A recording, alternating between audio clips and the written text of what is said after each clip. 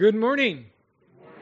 Ohayou gozaimasu. Welcome to Calvary Chapel, Iwakuni. It's great to be here with you all as we gather together to worship our Lord and Savior, Jesus Christ. Last week we started Luke chapter 16, and this week we're going to continue where we last left off. And so in our study last week, if you weren't with us, just as a way of reminder and recap, kind of catch us up, we noted some principles of stewardship as Jesus addressed his disciples concerning the need to be good stewards. We noted how we are all called to be stewards of the resources that God has given to us, our time, our talents, our treasure, and the truth of the gospel. And how one day, as stewards, we are all going to be held accountable for what we did with God's resources. We are exhorted through the account of the unjust steward to seize the opportunities we have today to prepare for the eternal. And the overall application we noted was how Jesus exhorted us to invest in the eternal, to be faithful, and to be undivided in our service to the Lord. We were reminded that we cannot serve two masters, how it is impossible to serve both God and mammon, or earthly riches and wealth. Well, this morning we're going to see that while Jesus was specifically addressing his disciples, they were not the only ones to take in this teaching of Jesus's. The Pharisees were also still there. And in our text today, we're going to look at how the Pharisees responded to Jesus's teaching about stewardship and earthly riches. Now, the title of our study this morning is going to be, What's That Smell? Okay? What's that smell? And as we get into the teaching, I hope that title will make a little bit more sense. Our text this morning is going to be short. Okay, we're only going to be looking at 5 verses from Luke chapter 16. Our text will be Luke 16, verses 14 through 18. So if you have your Bible, go ahead and open up to Luke 16. And then I'd like to invite you to rise to your feet in honor of the Lord and His Word. I'm going to read through our text from my Bible. I'm reading from the New King James Version of the Bible. Okay, if you're reading from a different translation, I just want to encourage you to do your best to follow along in your Bible as I read from mine. So Luke writes the following in chapter 16, verse 14. Now the Pharisees, who were lovers of money, also heard all these things, and they derided him.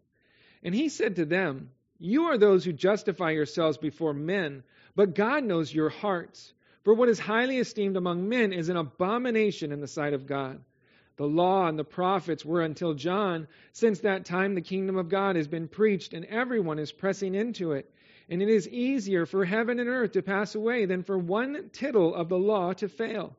Whoever divorces his wife and marries another commits adultery, and whoever marries her who is divorced from her husband commits adultery."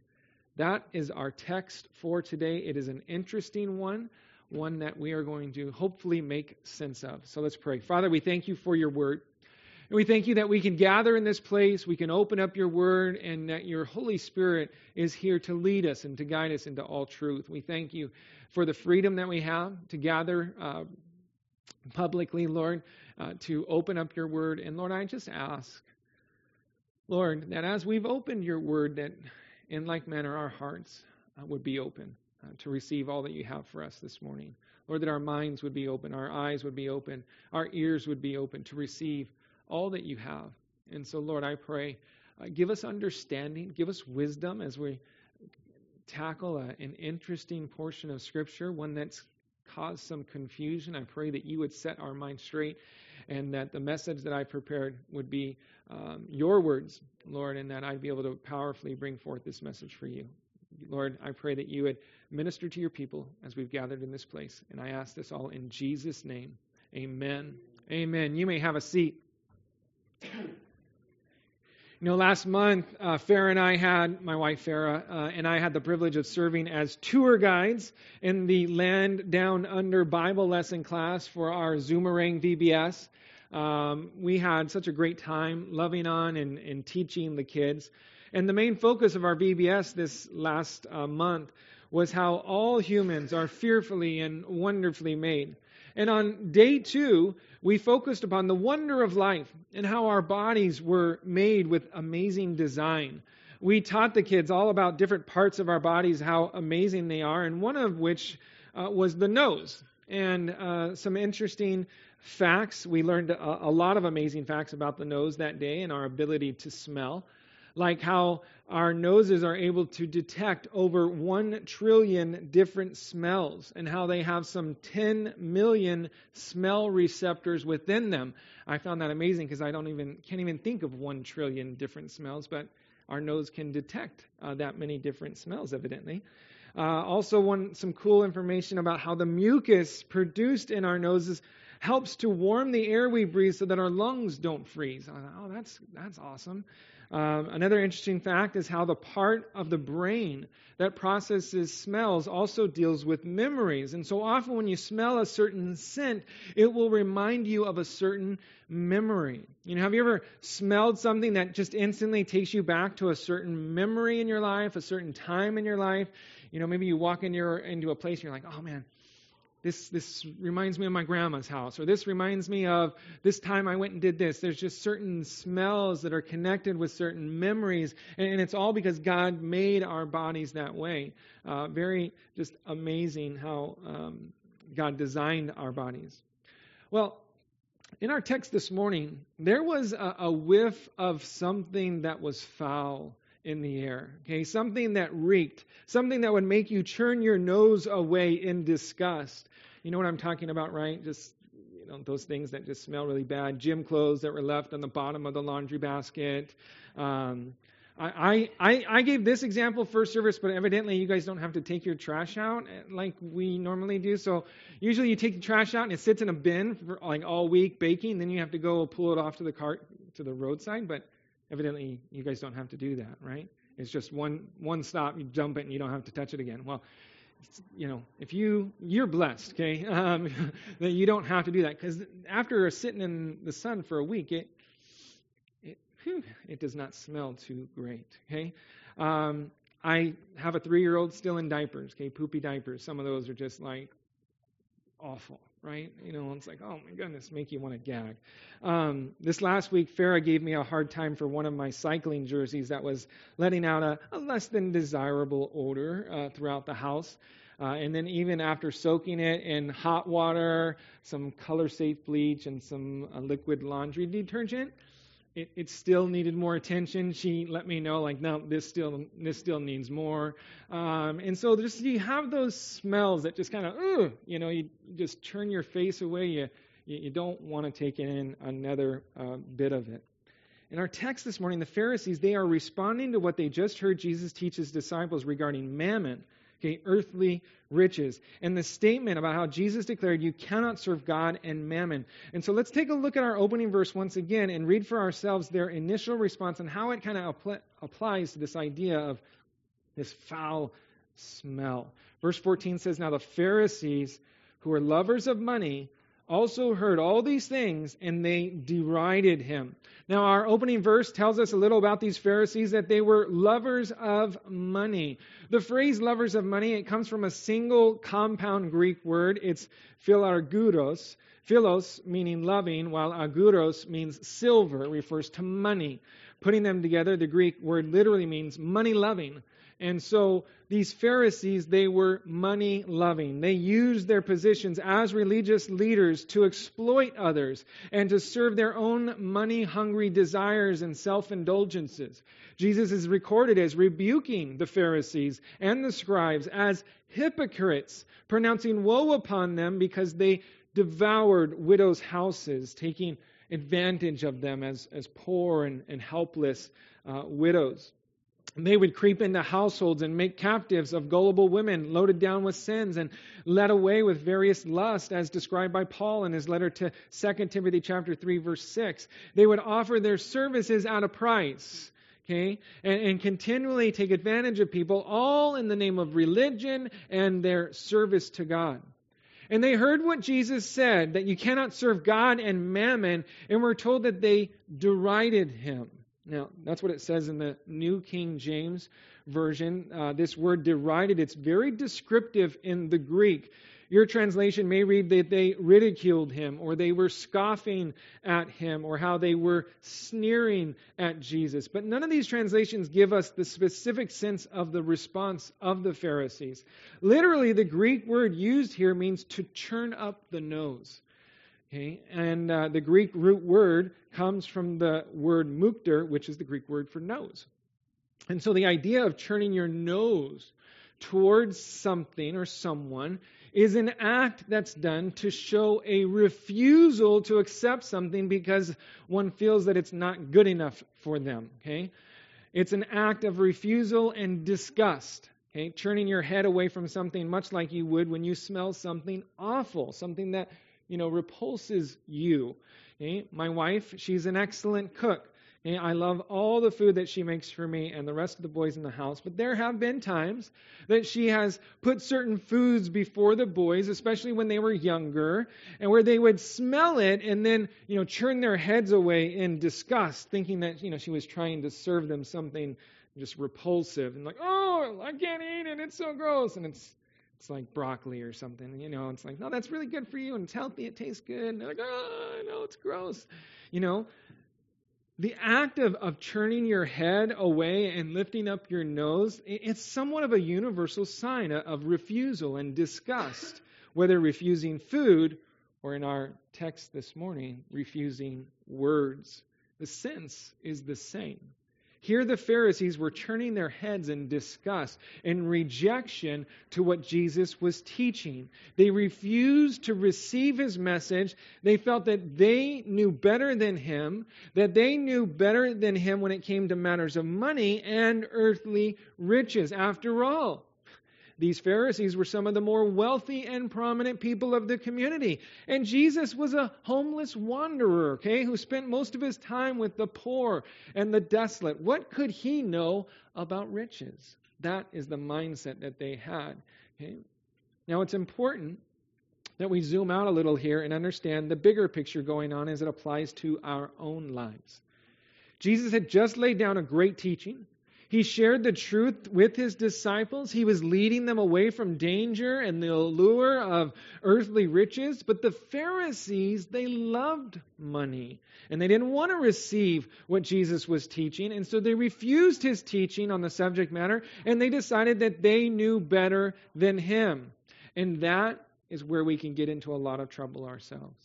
And we run the risk of acting like and being like these Pharisees. You see, we can hear God's word on a particular subject matter and refuse to listen to it. We can refuse to receive it. We can have the truth revealed to us, but instead of receiving the truth, allowing the truth of God's word to lead us and to guide us in our walk, we decide that we know better than God, and we do it our own way. We continue in sin. We continue to live in direct opposition to God's revealed truth. This is a very dangerous place to be. To refuse God's word, his revealed truth, and to continue in sin, to continue doing as you see fit, is just asking for trouble. The wages of sin is death. And God takes sin very seriously, and we will reap what we sow. That's what the book of Galatians teaches us. Paul writes, do not be deceived. That word deceived, it's that idea of being misled or to be led astray. He says, do not allow yourselves to be led astray. Don't let someone fool you into thinking this. Do not be deceived. God is not mocked. It's that same Greek word for derided from our text, basically meaning you cannot turn your nose toward God without there being consequences. He says, God is not mocked, for whatever a man sows, that he will also reap. For he who sows to the flesh will of the flesh reap corruption, but he who sows to the Spirit will of the Spirit reap everlasting life. I have spoken to a number of people through my years of ministry who have been confronted with truth, who I have showed very clearly what God's Word says and teaches on a particular subject matter, only to have people, in essence, turn their noses up at me and towards God's Word and decide to refuse the truth and instead to do what they think is best for themselves. People who claim to know God, and they claim to be believers, refusing to accept God's truth and instead live according to their own rules and their own desires. It is a very sad, sad place to be. And you guys, I'm not just talking about, the big sin issues, right, that we might think of, but the little things are important too. God says to love your enemies.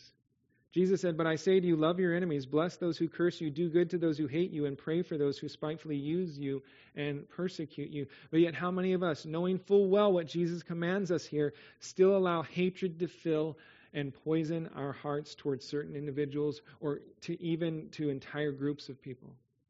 And we ignore what Jesus says here, and we try to justify our hatred by thinking of all the reasons why our hatred is warranted. What about this? God says that we are to forgive our brothers and sisters in Christ. Okay, Peter came to Jesus and he asked, "Lord, how often shall my brother sin against me and I forgive him?" And he kind of gives us, option up to 7 times. Almost kind of like, "Woo, I'm willing to do it 7 times, God. That's a lot, right? Like, that's probably the limit, right? No more than that, right?" But Jesus responds, okay? He says to him, "I do not say to you up to 7 times, but up to 70 times 7. Now, for you math whizzes out there, Jesus wasn't saying 490 times and then you no longer have to forgive, right? No, the idea was total, complete forgiveness.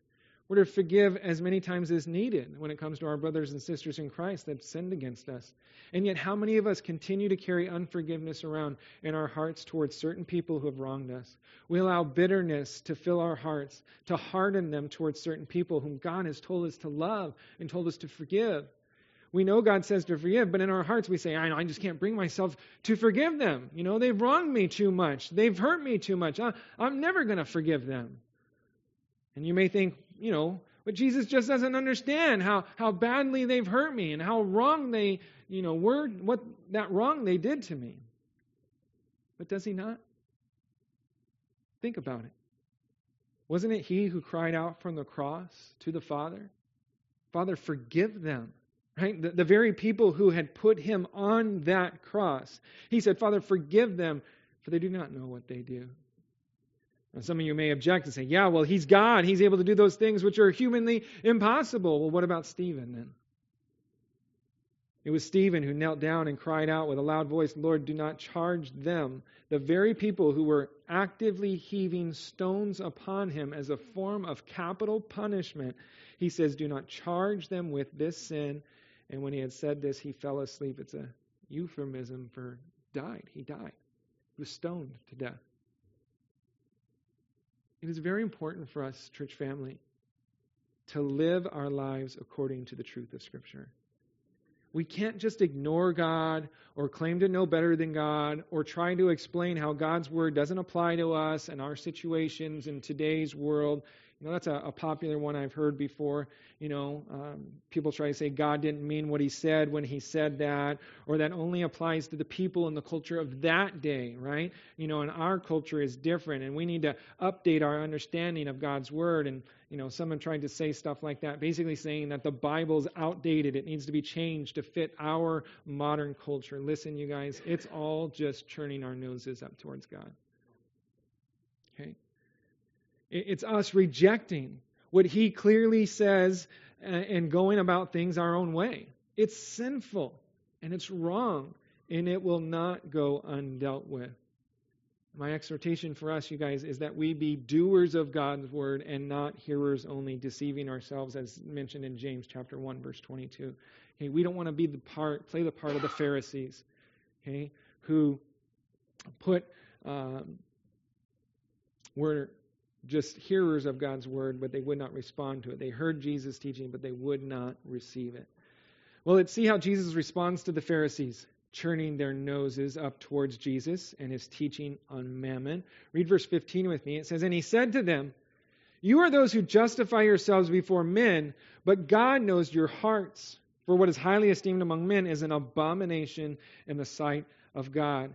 Jesus accused the Pharisees of being those who justify themselves before men. What Jesus meant by this is that the Pharisees would set themselves before men to show themselves righteous, as if there was nothing wrong with them.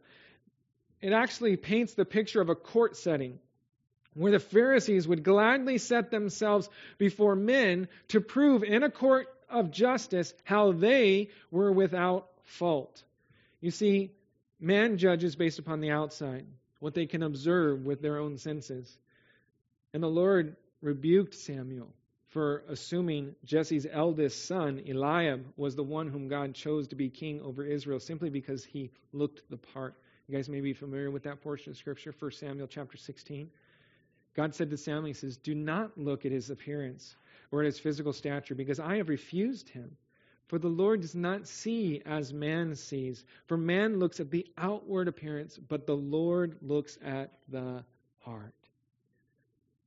Man looks at the outward appearance of others and judges based upon their limited senses. But God sees beyond all the outward appearances, and he looks into the heart of man. The Pharisees did their best to look the part before man. Jesus had them in mind when he spoke about the hypocrites and how they acted before men, wanting to impress them. In Matthew chapter 6, Jesus said, "When you do a charitable deed, do not sound a trumpet before you as the hypocrites do in the synagogues and in the streets, that they may have glory from men." He said, "When you pray, you shall not be like the hypocrites, for they love to pray standing in the synagogues and on the corners of the streets, that they may be seen by men. Moreover," he said, "when you fast, do not be like the hypocrites with a sad countenance, for they disfigure their faces that they may appear to men to be fasting." You see, the Pharisees, these hypocrites, they love to do their charitable deeds, their praying, their fasting, all before men as evidence of their holiness and their righteousness. They aim to please man, to wow mankind, to impress others with all of their religious services and their acts. But Jesus said of them that they were hypocrites. They were hypocrites who cleanse the outside of the cup and dish, but inside they are full of extortion and self-indulgence. He said of them that they were like whitewashed tombs, which indeed appeared beautiful outwardly, but inside they are full of dead men's bones and all uncleanness. You see, to man, the Pharisees appeared holy, righteous, clean and beautiful, without spot or blemish. But God saw through all their acts. He saw their hearts. And their hearts were full of extortion, self-indulgences, uncleanness, and death, the result of great sin in their lives. Jesus states what is highly esteemed among men is an abomination in the sight of God. Listen, it was the Pharisees that were highly esteemed among men. Men looked upon the Pharisees and thought of them as holy and righteous. They saw them as high and lifted up. In most men's eyes, few were able to live up to the righteous standard of the Pharisees. And along with the Pharisees, riches were something that was highly esteemed among men. Most believed that riches were actually a sign of God's divine blessing upon an individual for their holy conduct. And the Pharisees, being lovers of money, were very well off, and they prided themselves on having money as yet another way to show mankind how God had blessed them and rewarded them for their zeal, for their pious, godly lifestyles. You know, God's blessed me with all this money because I'm so holy, and that's what sets me apart from you guys, right? That is the idea and the mindset. But Jesus said those things that are esteemed before men were an abomination in the sight of God. Now, the word abomination here really is a play upon that which the Pharisees had done in response to Jesus' teaching. We don't see it so much in the English, but it's very clear in the Greek. The word abomination in the Greek is the word bedelugma. It comes from the Greek word bedeluso, which means to render foul. Okay? It was used to describe the act of turning oneself away from a stench, to feel disgust or to detest something. So an abomination is that which is detestable, something loathsome, something that would cause one to turn away from something as if it were foul and filled with just an awful stench. Jesus was being very deliberate, I believe, in using this word abomination. For the Pharisees had turned their noses in disgust to Jesus' teaching, and it is as if Jesus is saying that God responds to them as they had responded to Jesus' teaching. God looked upon their hearts and turned his head away in disgust. It was an abomination. Their righteous acts, their charades and hypocrisy were like an awful, foul stench that filled the nostrils of God, made him turn away in disgust. And again, I see here a warning for us to avoid. We need to ensure that we're not playing the part of the Pharisees here. We need to make sure that we aren't doing our deeds before men that we may try to impress them. We need to make sure that we focus more of our attention upon the inside and what God is wanting to do there than we do on the outside in hopes to impress others.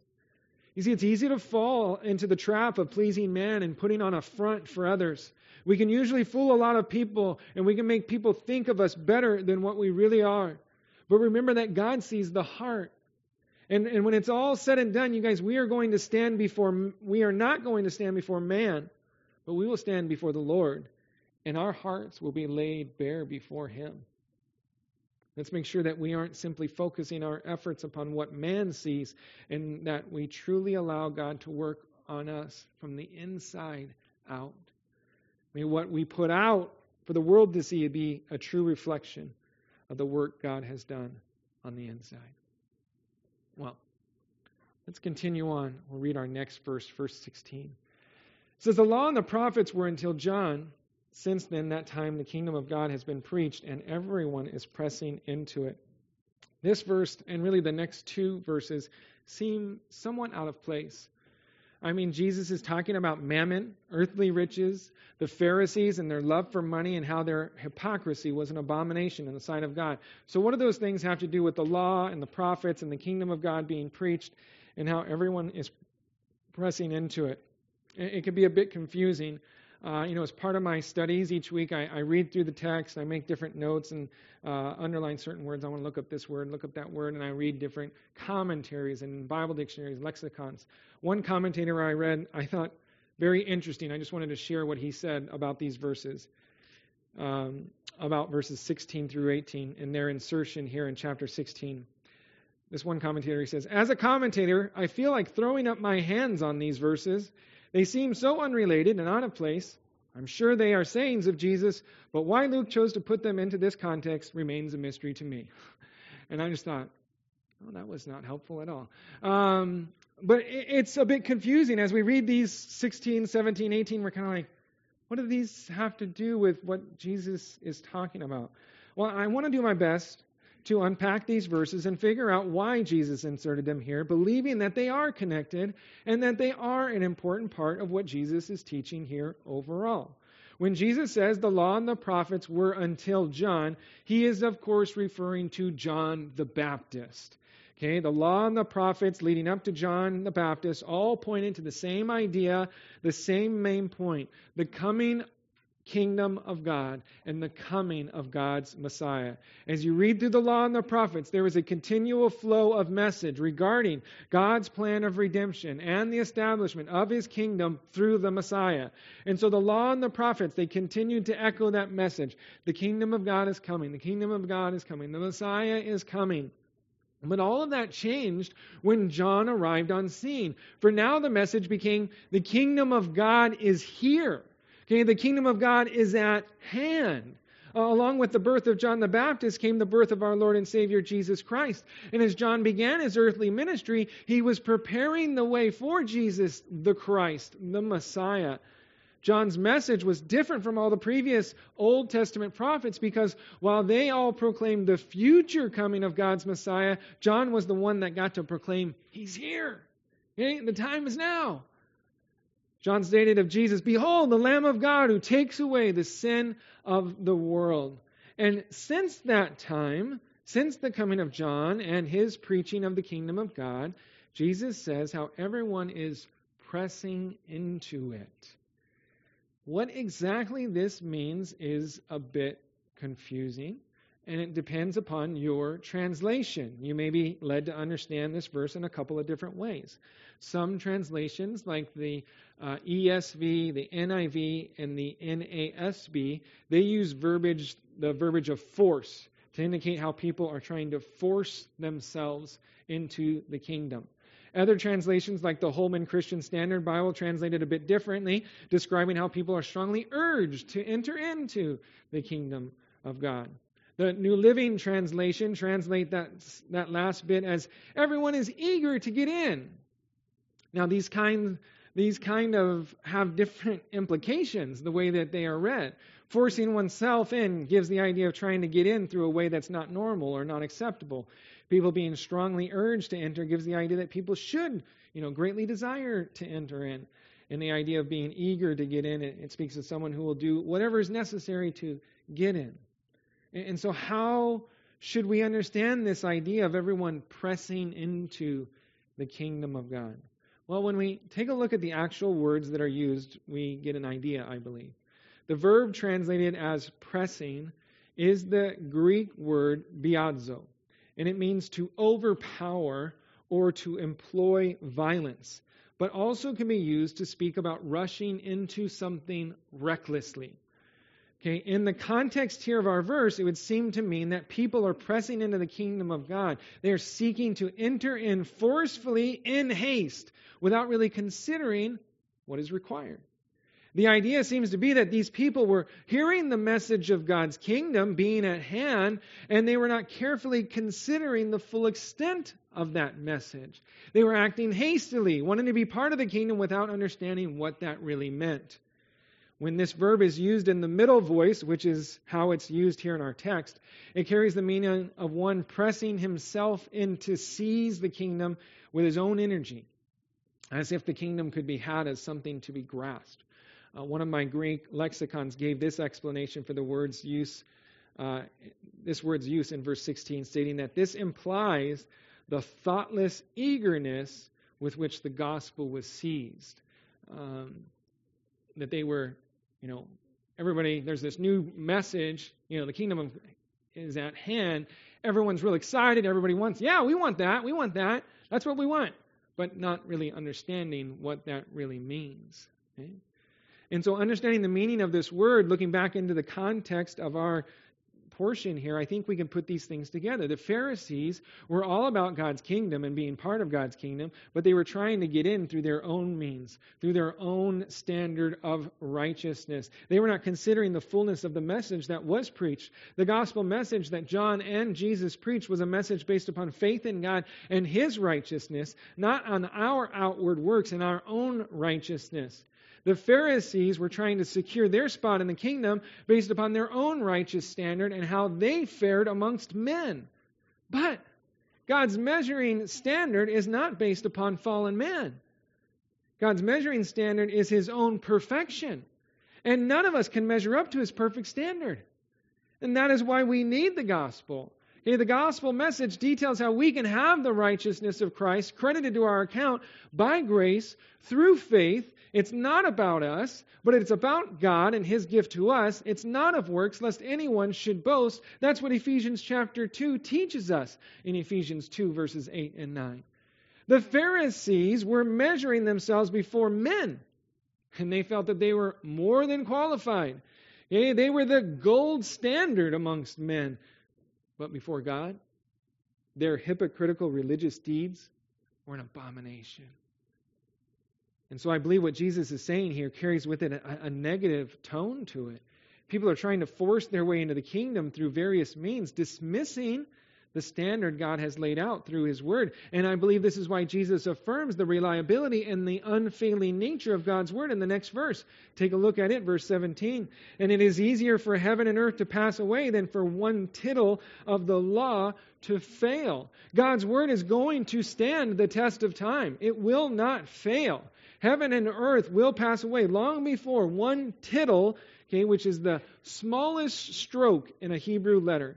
Okay, heaven and earth will pass away long before one tittle of the law ever fails. We must remember what Jesus said about the law and the prophets. He emphatically states, do not think that I came to destroy the law or the prophets. I did not come to destroy, but to fulfill.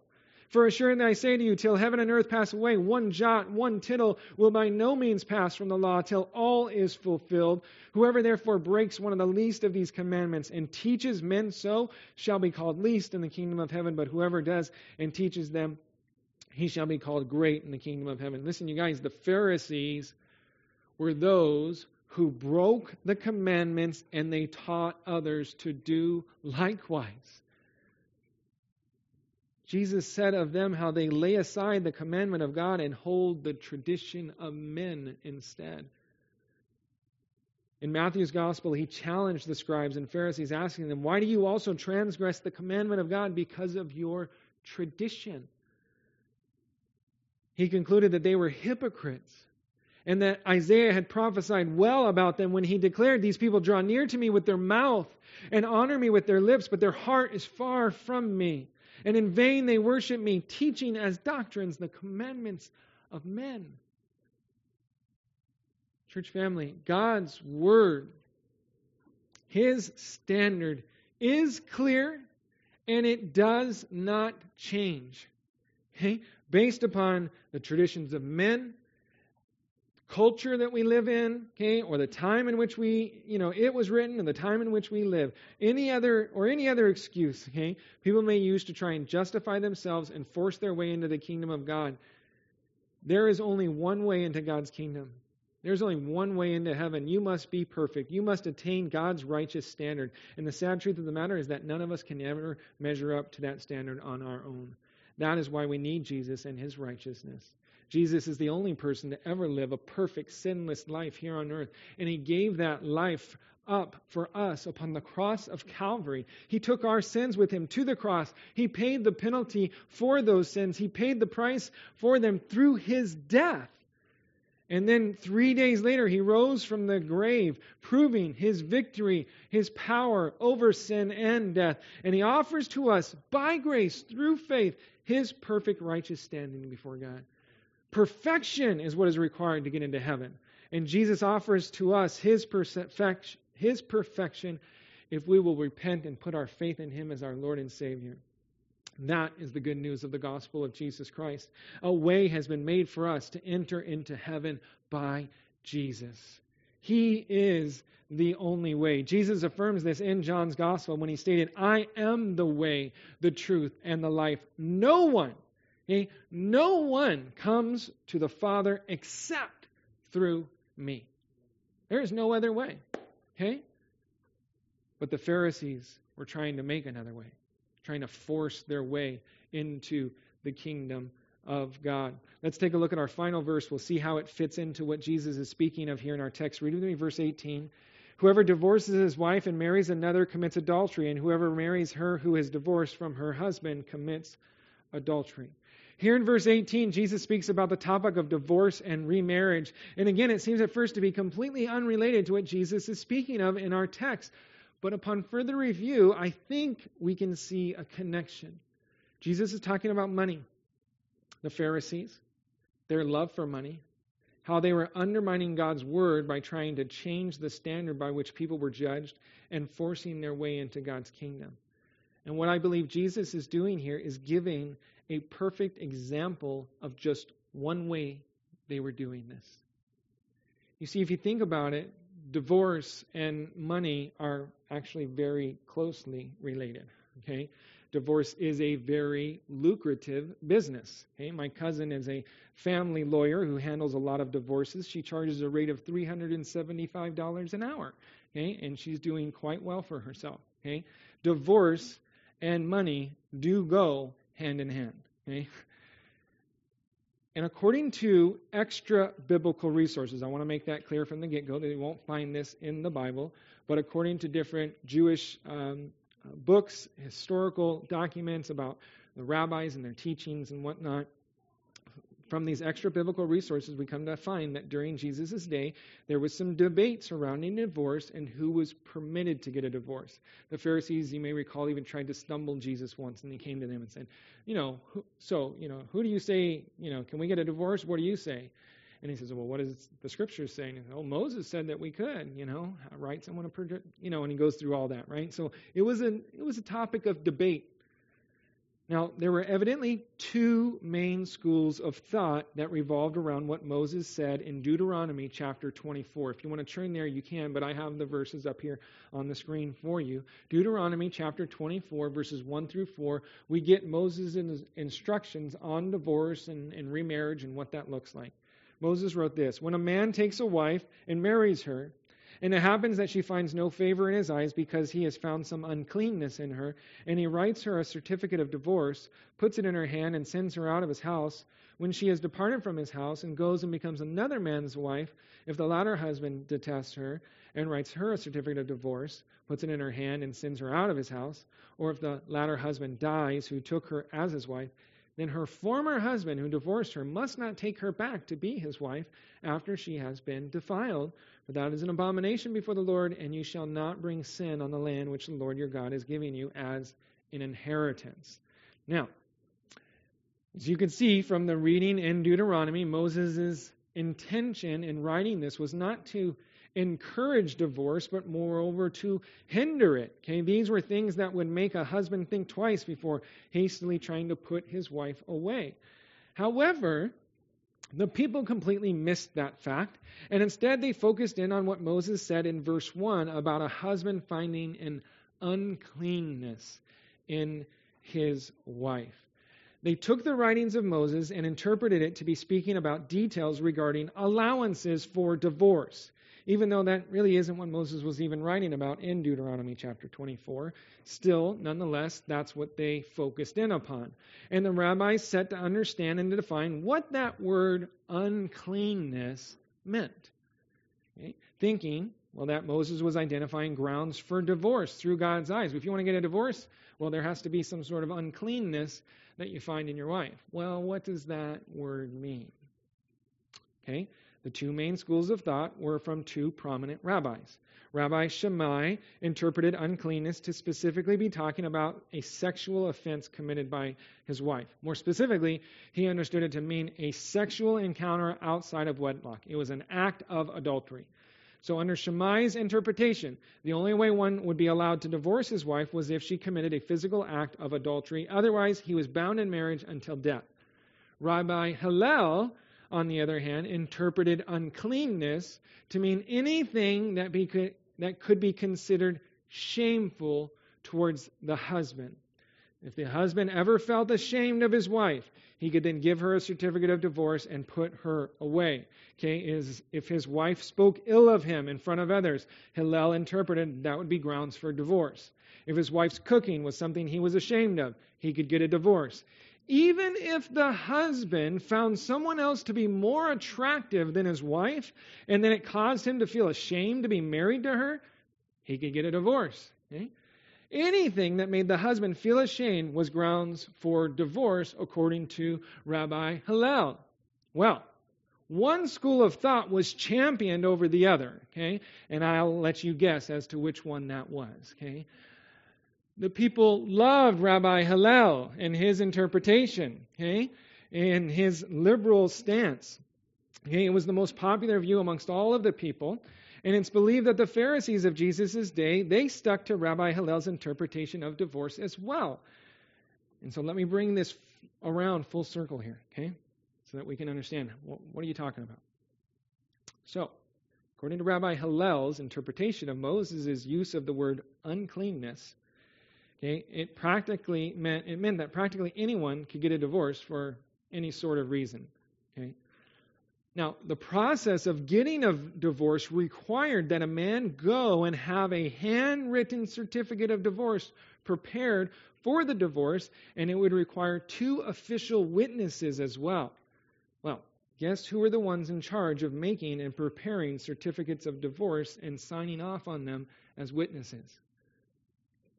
The Pharisees. It was the scribes and the lawyers. They were the ones that were in charge of this. And most of the scribes and the lawyers were Pharisees. And these services, they were not free of charge. Okay? And so it would seem that keeping to a very loose interpretation for grounds for divorce was a great way for these Pharisees to fill their money purses with some much valued coinage.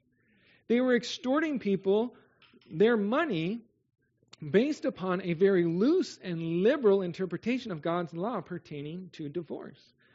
And so it would make sense for Jesus to bring this topic up here because it served as evidence of one way in which they were using their own man-made traditions to trump God's standard in order to gain more of the money that they so loved. Jesus speaks about how a man who divorces his wife and marries another commits adultery, and that whoever marries a woman divorced from her husband commits adultery. You guys, these verses must be taken in context. They must be understood amongst the rest of what Jesus had to say on this subject matter. This is not the only time Jesus spoke about divorce, and it's important that we look to everything the Bible says about subject matters before we start making dogmatic type stances and opinions.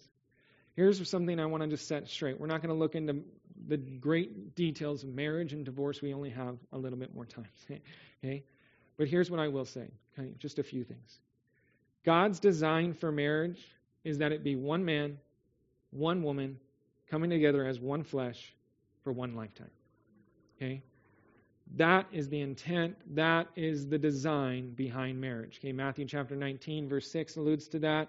Okay, it has its roots all the way back in the book of Genesis chapter 2 when God first established the very first marriage between Adam and Eve. Okay? And so we know what God's design for marriage is.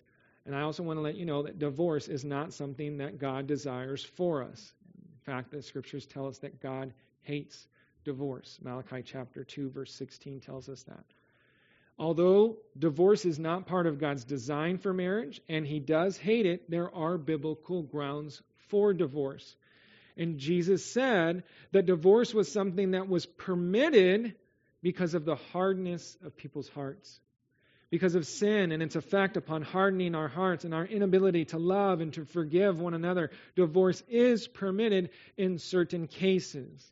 In Matthew's gospel, Jesus is recorded as saying, whoever divorces his wife except for sexual immorality and marries another commits adultery, and whoever marries her who's divorced commits adultery. Added here in Matthew's gospel is this exception clause, if you will, indicating that this strict stance upon divorce and remarriage does not apply to those who have been divorced because of sexual immorality. Jesus said so plainly in his Sermon on the Mount when he said, but I say to you that whoever divorces his wife for any reason except sexual immorality causes her to commit adultery, and whoever marries a woman who's divorced commits adultery. Now, there is another biblical reason that Paul gives for divorce, and it's due to abandonment of an unbeliever. In 1 Corinthians chapter 7, Paul is addressing mixed marriages, where you have one of the spouses is a believer, the other one is an unbeliever. Okay, 1 Corinthians chapter 7, and the context there is only applies to mixed marriages. Okay, it does not pertain to marriages where both parties are believers. But this is what he writes in 1 Corinthians chapter 7, verse 15. He says, if the unbeliever departs, the idea is if they leave, if they just abandon the marriage, right? He says, let him depart. A brother or a sister is not under bondage in such cases, but God has called us to peace. And so we have those two allowances, if you will, for biblical grounds for divorce. Other than these two specifically mentioned situations, the Bible does not give any other reasons where divorce would be permitted. Now, the Bible does talk about separation and the need to do that amongst believers, amongst Christians, husband and wife, for a season, that they might work things out, that they might seek the Lord. Obviously, if you are in a dangerous situation, in an abusive relationship, God's given us a brain. We need to use it. Okay, we need to get out of those situations, look for the kind of help that's needed in creating a healthier and safer environment. Okay, and so much can be said about marriage, divorce, and remarriage, but I do not believe that it was Jesus' intention to teach the Pharisees about these things as much as it was a way for him to call them out on just one way they were undermining God's word, taking advantage of their position as scribes and lawyers to ultimately serve their true God, the God they really loved, which was mammon, riches. Okay? I do not believe we should look at verse 18 and say, oh, this is what, God's final word is on this topic, okay? Because it's one verse, okay? And there are many verses that talk about this topic. It is a very sensitive topic, and it's one that I know touches a lot of our lives. And so I just want to encourage you that God has a lot to say about this matter, okay? And if you'd like counsel, or you need prayer, or you need insight into that, I make myself available. I'd love to speak to you about that. But we're not going to dive more into that. Time just does not allow for that this morning.